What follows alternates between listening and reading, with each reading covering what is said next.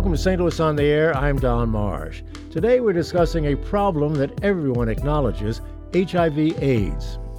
Last Saturday was the 30th annual World AIDS Day, a day devoted to AIDS awareness and to raising funds to combat the disease.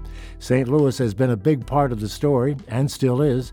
Joining me to talk about all of it are Dr. Rupa Patel, the director of PERP, the Pre-Exposure Prophylaxis for the HIV program at Washington University's Division of Infectious Diseases. She's in studio.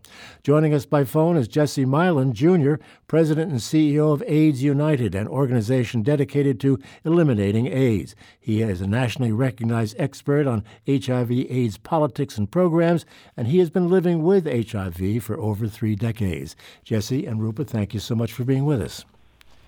Thank you, Don, for having me. Jesse, let me begin with you. It occurs to me, as the outsider looking in, if you will, that I don't understand what the numbers are anymore with AIDS. I think that people have sort of forgotten about it. It's on the fringes, on the sidelines. Well, that seems to be the case, and that's why World AIDS Day is an opportunity to remind people that this is still an epidemic both nationally and globally. Globally, there are 36 million people living with HIV, and here in the United States, about 1.2 million people are living with HIV. Obviously an enormous problem. Rupa, where are we right now in terms of trying to figure out how to deal with this? Yeah, I think that the community in terms of research has done what they can in terms of looking at a vaccine. I think for prevention, we do 2 things, actually 3 things for prevention when we're trying to get down to some of the goals in the United States of no new infections per year. And that is identifying as best as we can people living with HIV, if they're not diagnosed, and if they're diagnosed, getting them back into care. So testing and then bringing people into treatment, because we know if we can get an individual on treatment and something called undetectable or have a low viral load.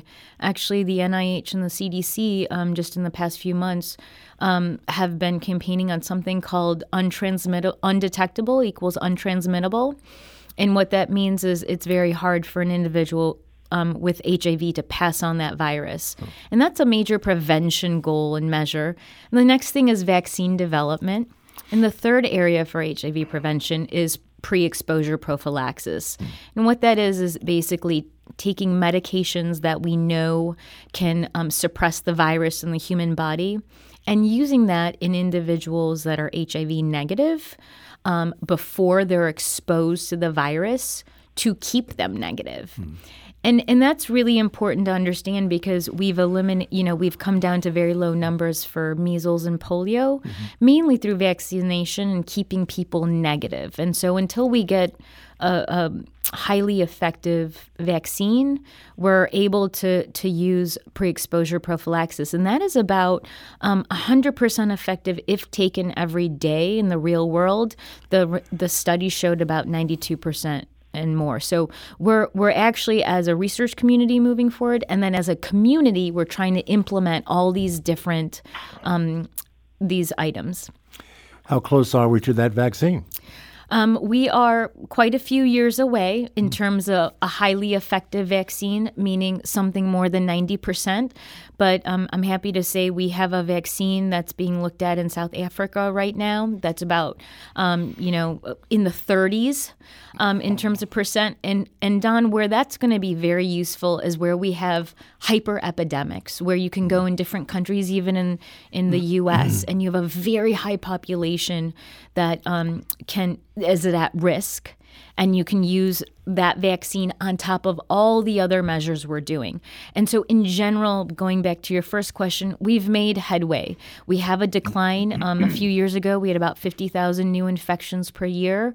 We're slowly declining into the 30,000s.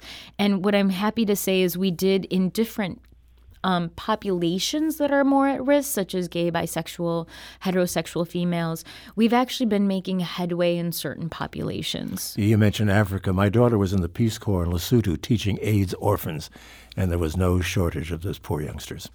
Yes. Big problem in Africa. Jesse, back to you. Give me some sense of what life is like living with HIV/AIDS and how you're being treated for it. Well, thank you for asking that. I've been living with HIV myself for 36 years. And I think a lot of the items that Dr. Patel just mentioned are what has transformed people to live long with HIV/AIDS. Today, if you get on treatment, if you're 20 years old and you're diagnosed and you get on treatment right away, the likelihood is very high that you will live an entire normal lifespan. And we're trying to make sure that young people understand that. So getting into care and knowing your HIV status, as Dr. Patel just said, is critical. Then the goal, once you are in care and taking medications, is to maintain an undetectable viral load. And viral suppression is probably the gold standard that we all aspire to who are living with HIV, because it means that the virus is no longer replicating itself and destroying your immune system so that your immune system is no longer able to fight off all of those diseases in the world that could lead to an AIDS-defining illness, and of course then to death.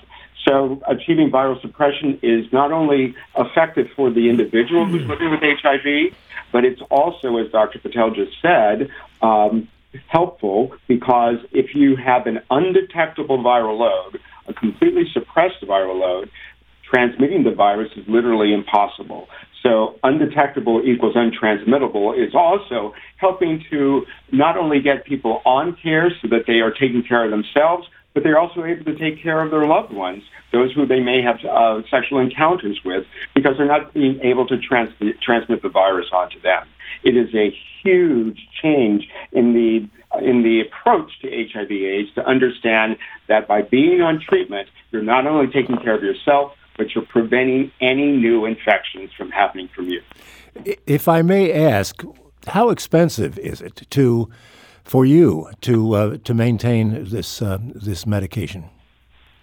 Well, I think that's part of the policy and politics conversation that we have to have, because having insurance makes it possible to have direct access to these drugs. And I, for example, have insurance, and copays can be quite reasonable. And many of the pharmaceutical companies that manufacture the antiretrovirals that we're taking and also PrEP for prevention have copay assistance programs that make getting these drugs highly effective and highly affordable.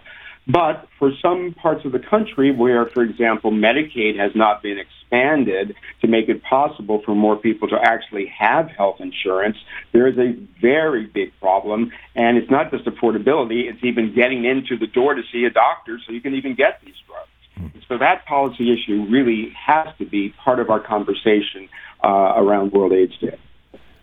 And you're nodding your head. You're agreeing with all of this. It has got to be a big expense for many people. Yeah, Don, I really want to chime in. Jesse, in Missouri, we're a Medicaid non-expansion state, so this is what I love we can bring up as a community for policy. I want to highlight on what Jesse said about living with HIV as a caretaker.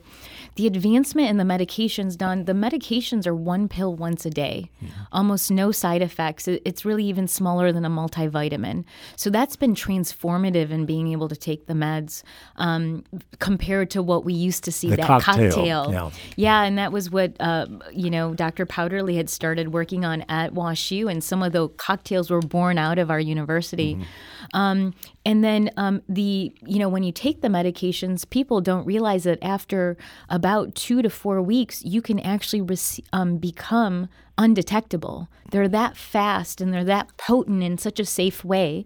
And Don, we're looking at medications that are longer acting, kind of like the birth control methodology. So we've got pills, but we're even looking at a long acting injection. And PrEP is moving that way too. So I'm just excited to say I think it's only going to get easier in terms of taking the pills.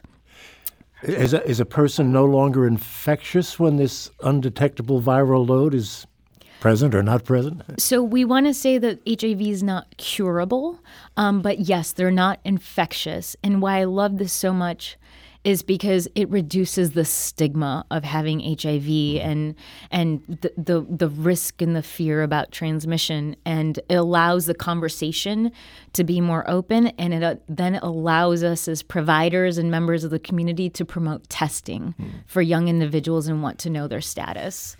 Jesse, Rupa just used the word stigma, and I'd like to get your reaction to that and what that has been like for you, if in fact it's been a factor. Well, stigma is certainly a factor, and achieving an undetectable viral load so that you know that you can live as long as anyone else and that you're no longer infectious or able to transmit the virus, that breaks down a lot of the internal stigma that people living with HIV often feel. We don't feel like we're vectors of disease anymore, that we're some social pariah. But the stigma around knowing that you have HIV and wanting to share that information with your loved ones, with your faith community, even with your coworkers. In any workplace, we hear people talking about, I'm going to the doctor because I'm concerned about my diabetes or something like that, and you develop a support system. Developing that support system for people living with HIV is still hugely problematic because the stigma seems to be so pervasive. So we're encouraging people who want to disclose to let the world know that you have HIV, but disclosing in safe spaces with people who are educated about HIV, so that they're not afraid of the drinking cup and the eating utensils. All of that ancient information. The more people know, the more the stigma is reduced, and the more people are able to embrace and support people living with HIV. But isn't there an ethical responsibility to disclose to anyone with whom you might come in contact? There's no reason to feel any ethical need to disclose when there is no risk, literally zero risk of transmission. And we spent so much of the last 30 years helping people understand that. Even back in the 80s, when we were teaching people around blood spills or accidents in the workplace, we know the virus literally dissipates as soon as it hits the air, so no one was ever at risk, even in the workplace. And toilets and saliva, all of those things, all of those myths have been dispelled. This is the 30th anniversary of the wonderful mailing that the Surgeon General sent out to every household, telling them about HIV/AIDS and understanding that there literally is no risk for any normal social contact. And after 30 years, we still have to relearn that information all the time. Rupa, your thought on the ethics of all of this? I agree with Jesse in this. I think there are state laws when we go to laws and HIV criminalization. There are state laws on disclosure and forms. But I think that we need to really hear what Jesse's been saying about promoting the discussions of HIV and destigmatization.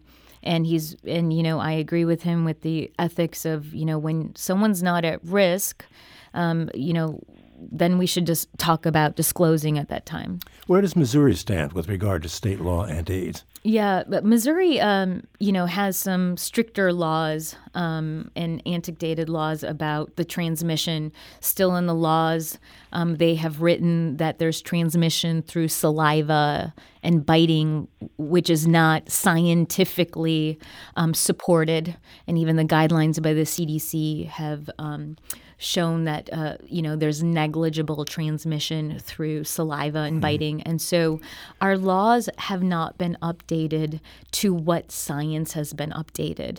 And that's unfortunate. Yeah, that really has to change, doesn't it? Have to take a break. We'll do that now. We're talking about HIV/AIDS and AIDS research. We'll be back to continue this conversation in just a moment. If you'd like to be a part of it, give us a call at 382-8255. That's 382-TALK. Send us an email to talk@stlpublicradio.org, or we'll take a tweet at STL On Air. This is St. Louis on the Air on St. Louis Public Radio, 90.7 KWMU. Thank you for listening to this St. Louis on the Air podcast supported by University College at Washington University, with undergraduate and graduate programs part-time, evening, and online. University College at Washington University, offering world-class education within reach.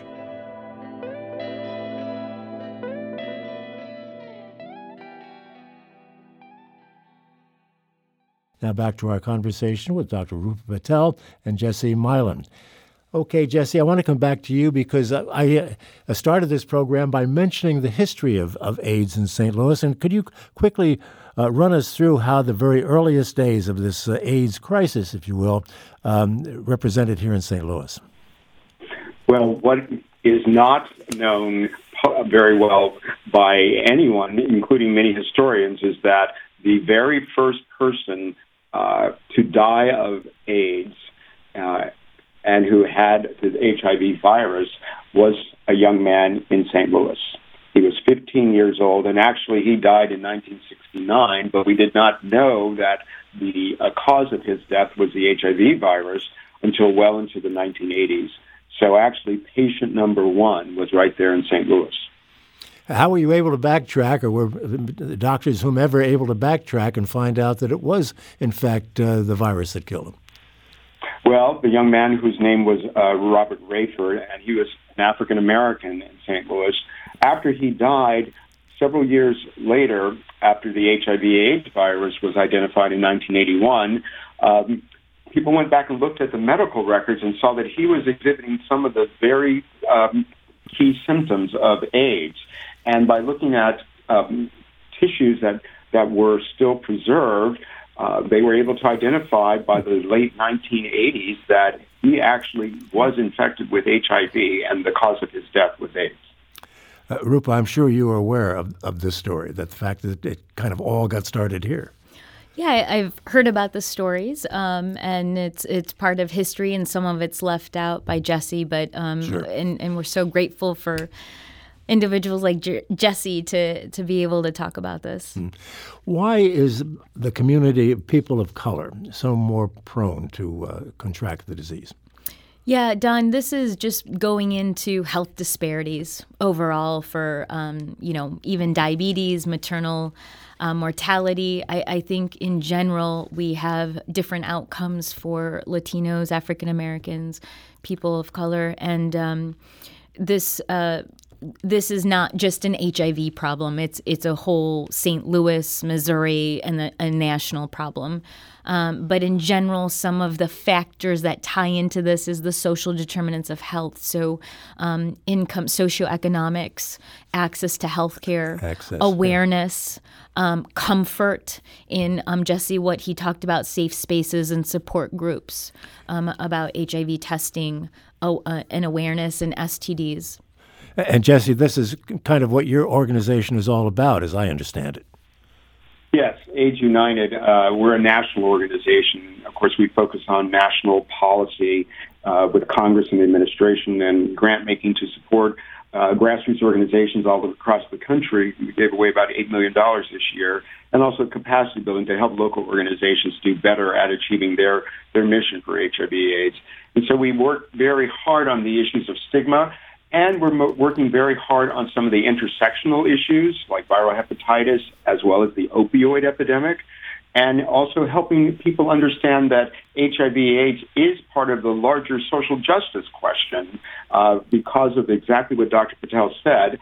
Access to health care creates a greater sense of health equity, but right now we're living too much in a world of health inequities. Yeah, as a matter of fact, we've done a number of programs here on the fact that you can have adjacent zip codes with an 18-year difference in mortality between the poorer community, the black community, if you will, and the more affluent communities. And the statistics are very clear that approximately 40% of all people living with HIV in this country and more than half of all new diagnoses are in the African American community. But the African-American community makes up only 12% of the U.S. population. So the disproportionality is very, very clear. And that's true also for Latinos, and our Native American friends remind us of that as well. We have an email here from one of our listeners in Crestwood, and I'll give this to you, Doctor. Madonna writes, what is your guest's response to the unverified claim by a Chinese researcher that he has used CRISPR technology on an embryo to make the resulting child immune to HIV? Wow, that's something. Yes, so we know that there are different techniques in terms of gene editing and sequences for changing your immune system and changing the way that HIV can come into the body. And I think the bigger question is what this researcher did in Hong Kong. And I think as a researcher myself, we have to abide by the ethical rules of the international and the national community. And there was a wonderful show on NPR not too long ago, and by this group about what are the ethics around this, and how when you're a researcher, you do need to go through an international review board locally at your institution, and then abide by national and international guidelines. And so this type of research is not fostered, and the problem is we don't know exactly what he did in great detail, and so it's hard to comment on this on a very detailed way. What sort of collaboration is there internationally on this issue? I mean, I would think that people might be replicating what you're doing here, not knowing you're doing it, unless there's a means of letting them know that you're doing it. Well, I think in terms of gene editing and stem cell research, that is a different ballgame. This is not even a space that I'm in terms of the genomics, but there are bioethical organizations out there to help put this together. But I do need to say that this case has stimulated a resurgence of all the stakeholders to come together and have communication, including governments, et cetera. Yeah. Well, that's encouraging to hear. We have Jerry, one of our listeners, has just sent us an email. He writes, I am curious regarding the suppression protocols. How much research has been done to see if other drugs, medicinal or illicit, might interfere with the protocol? Do you have any idea? In terms of HIV, go ahead, Jesse. Jesse, go ahead. Well, we probably should just do a little debriefing on the viral suppression issue, because viral suppression is not something that's being well achieved in this country.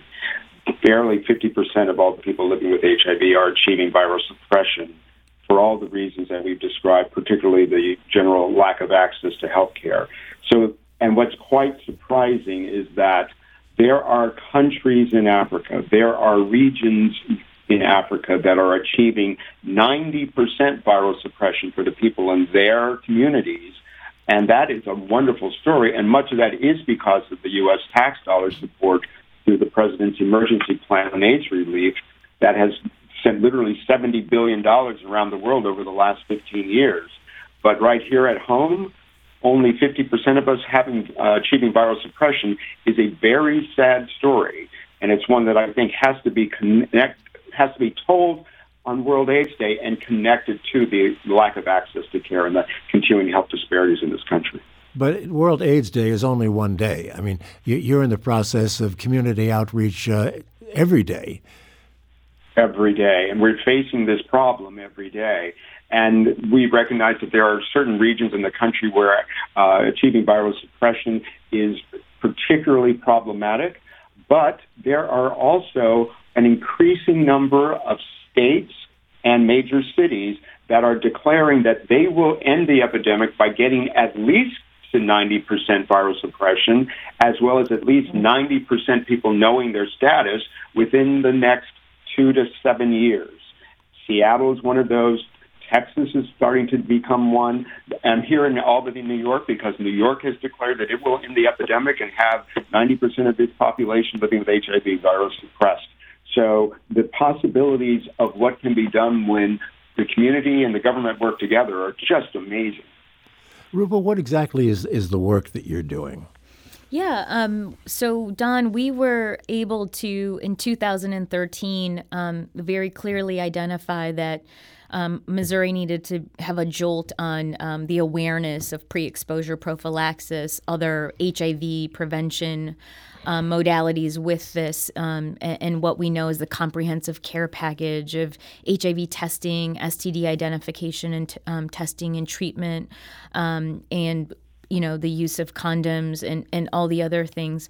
And so in about 2013, I had founded the pre-exposure prophylaxis program which is under the Division of Infectious Diseases. And what that did is it created a clinical care unit. So we see patients. We also did research regarding how difficult it is hard to access PrEP in a Medicaid non-expansion state. And I can go into that, just what's the general cost, so we could give those numbers to our local and national government. And then very important, like Jesse's work does too, the technical assistance to really capacity build other organizations that have the motivation or even the desire in the future, and to give them direct technical assistance using a lot of the resources of Washington University in St. Louis to help them integrate PrEP sustainably and cost consciously into their daily prescribing routine modalities and organizations. Like a federally qualified health center has lots of primary care providers that help individuals in underserved zip codes, and how we can bring about awareness for STD and HIV testing, and most importantly, competent, comfortable discussions on their sexual health and individual sexual health, or other risk factors that put them at risk for just lack of well-being, including HIV. And so the biggest part of the program is creating a safe space for any individual that wants to come and talk about questions about their sexual health, about HIV, about STDs. Because, Dawn, you know what? That resonates in the community. When one friend knows about it, they get to give accurate information to their other friend. And that's actually, I think, the wonderful space that WashU's been able to create, one of the many spaces we have in Missouri. And so those are the three large arms of what this program does. I'm not quite sure I follow entirely. What is this doing for access for those people we talked about earlier, access being a major issue? Yes. So the Washington University program in general did two things about access. So let's just take a step back and talk about PrEP. PrEP is one pill once a day. It requires about 4 visits per year. We see you at the first time we want to have a discussion about it. People can think about it if this pill is right for them. And then we go ahead and conduct some testing, especially an HIV test. And then we see individuals between 1 and 3 months check in, say hi, see how they're doing. Kind of like any medication, whether you start a diabetes or a hypertension pill. You just want to see if someone's having side effects, problems taking the meds. And then we follow up every 3 months. And so it requires a prescription. It requires medications, laboratories, and an office visit. What we've done specifically is we've done organizational mapping to reach organizations that serve the uninsured, to accelerate their offering of PrEP and the prescription, so individuals that did not have insurance can get that. We started a technical capacity building program with St. Louis Effort for AIDS, and everyone that's uninsured, they get an insurance navigator, and they can see if they fall into Gateway for Better Health, Medicaid, Medicare, or the Affordable Care Act. And then or insurance with their employer that they didn't even know they had. So we take a step back and give you conversations about just insurance. And then the next thing is, after organization doing the mapping in the state of Missouri, not just St. Louis, about locations for the uninsured, WashU does have a robust program, well over 400 patients for anyone that walks in the door without insurance, with insurance, or, Don, very importantly, under insurance, meaning you have a deductible of $5,000. If someone is listening now and said, I really need some of the services you've just described, how do they go about it? They go ahead and call the number 314-296-9098. It's our general scheduling number. They can Google PrEP WashU. And again, I want to make sure there's unity and collaboration in the delivery of PrEP in this program. I don't want to only highlight WashU. There are wonderful other places to get PrEP that are close to you and that you're comfortable with. Please remember the federally qualified health centers, Casa de Salud, The Spot, and then, of course, Washington University. And there's wonderful private practitioners all over St. Louis and Missouri. We will put the contact information on our website at stlpublicradio.org. hrv.org. You gave a lot of information there, so we'll consolidate it and put it on the website. Have to wrap this up. Jesse, a final thought. What are the challenges ahead as you see it? I think the challenges ahead are around Medicaid expansion, because the states where Medicaid is not expanded are where we have the greatest problem with access to care and getting people not only into care who are HIV infected, but also into PrEP.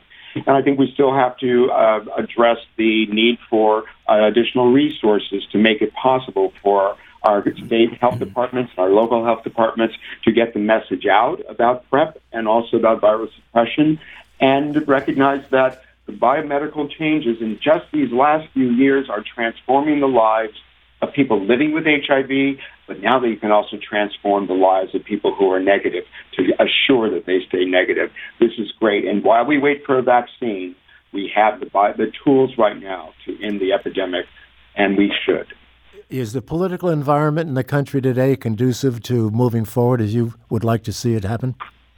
You know, on the international scale, we have great bilateral support on both sides of the aisle for everything we do internationally. And we're finding that we have great bipartisan support also for our national efforts. But I think that with the opioid epidemic, there's a little bit of distraction, but even the opioid epidemic is directly connected to the HIV epidemic, because so many people who are dying of overdoses are dying infected with HIV because of needle sharing. And that's a story that we don't talk about nearly as much, but there are more people who are dying of overdoses than have died in any 1 year of the HIV epidemic. Wow. So the vast number of opportunities for addressing the intersectionality of the opioid epidemic with HIV are still untapped, and I think we need a lot of education around that. Rupa, final thought? Yeah, I just want everyone, if they're listening, to just take the time to learn about HIV and to help spread the message, to destigmatize it, and go ahead and get testing and not be fearful, and have an open, more comfortable and comfortable and destigmatizing conversations. All right. Well, thank you for this conversation today, Dr. Rupa Patel of Washington University's Division of Infectious Diseases, and Jesse Milan, Jr., President and CEO of AIDS United. Thank you both so much. Thank you, Don. Thank you, Don. This is St. Louis on the Air on St. Louis Public Radio, 90.7 KWMU.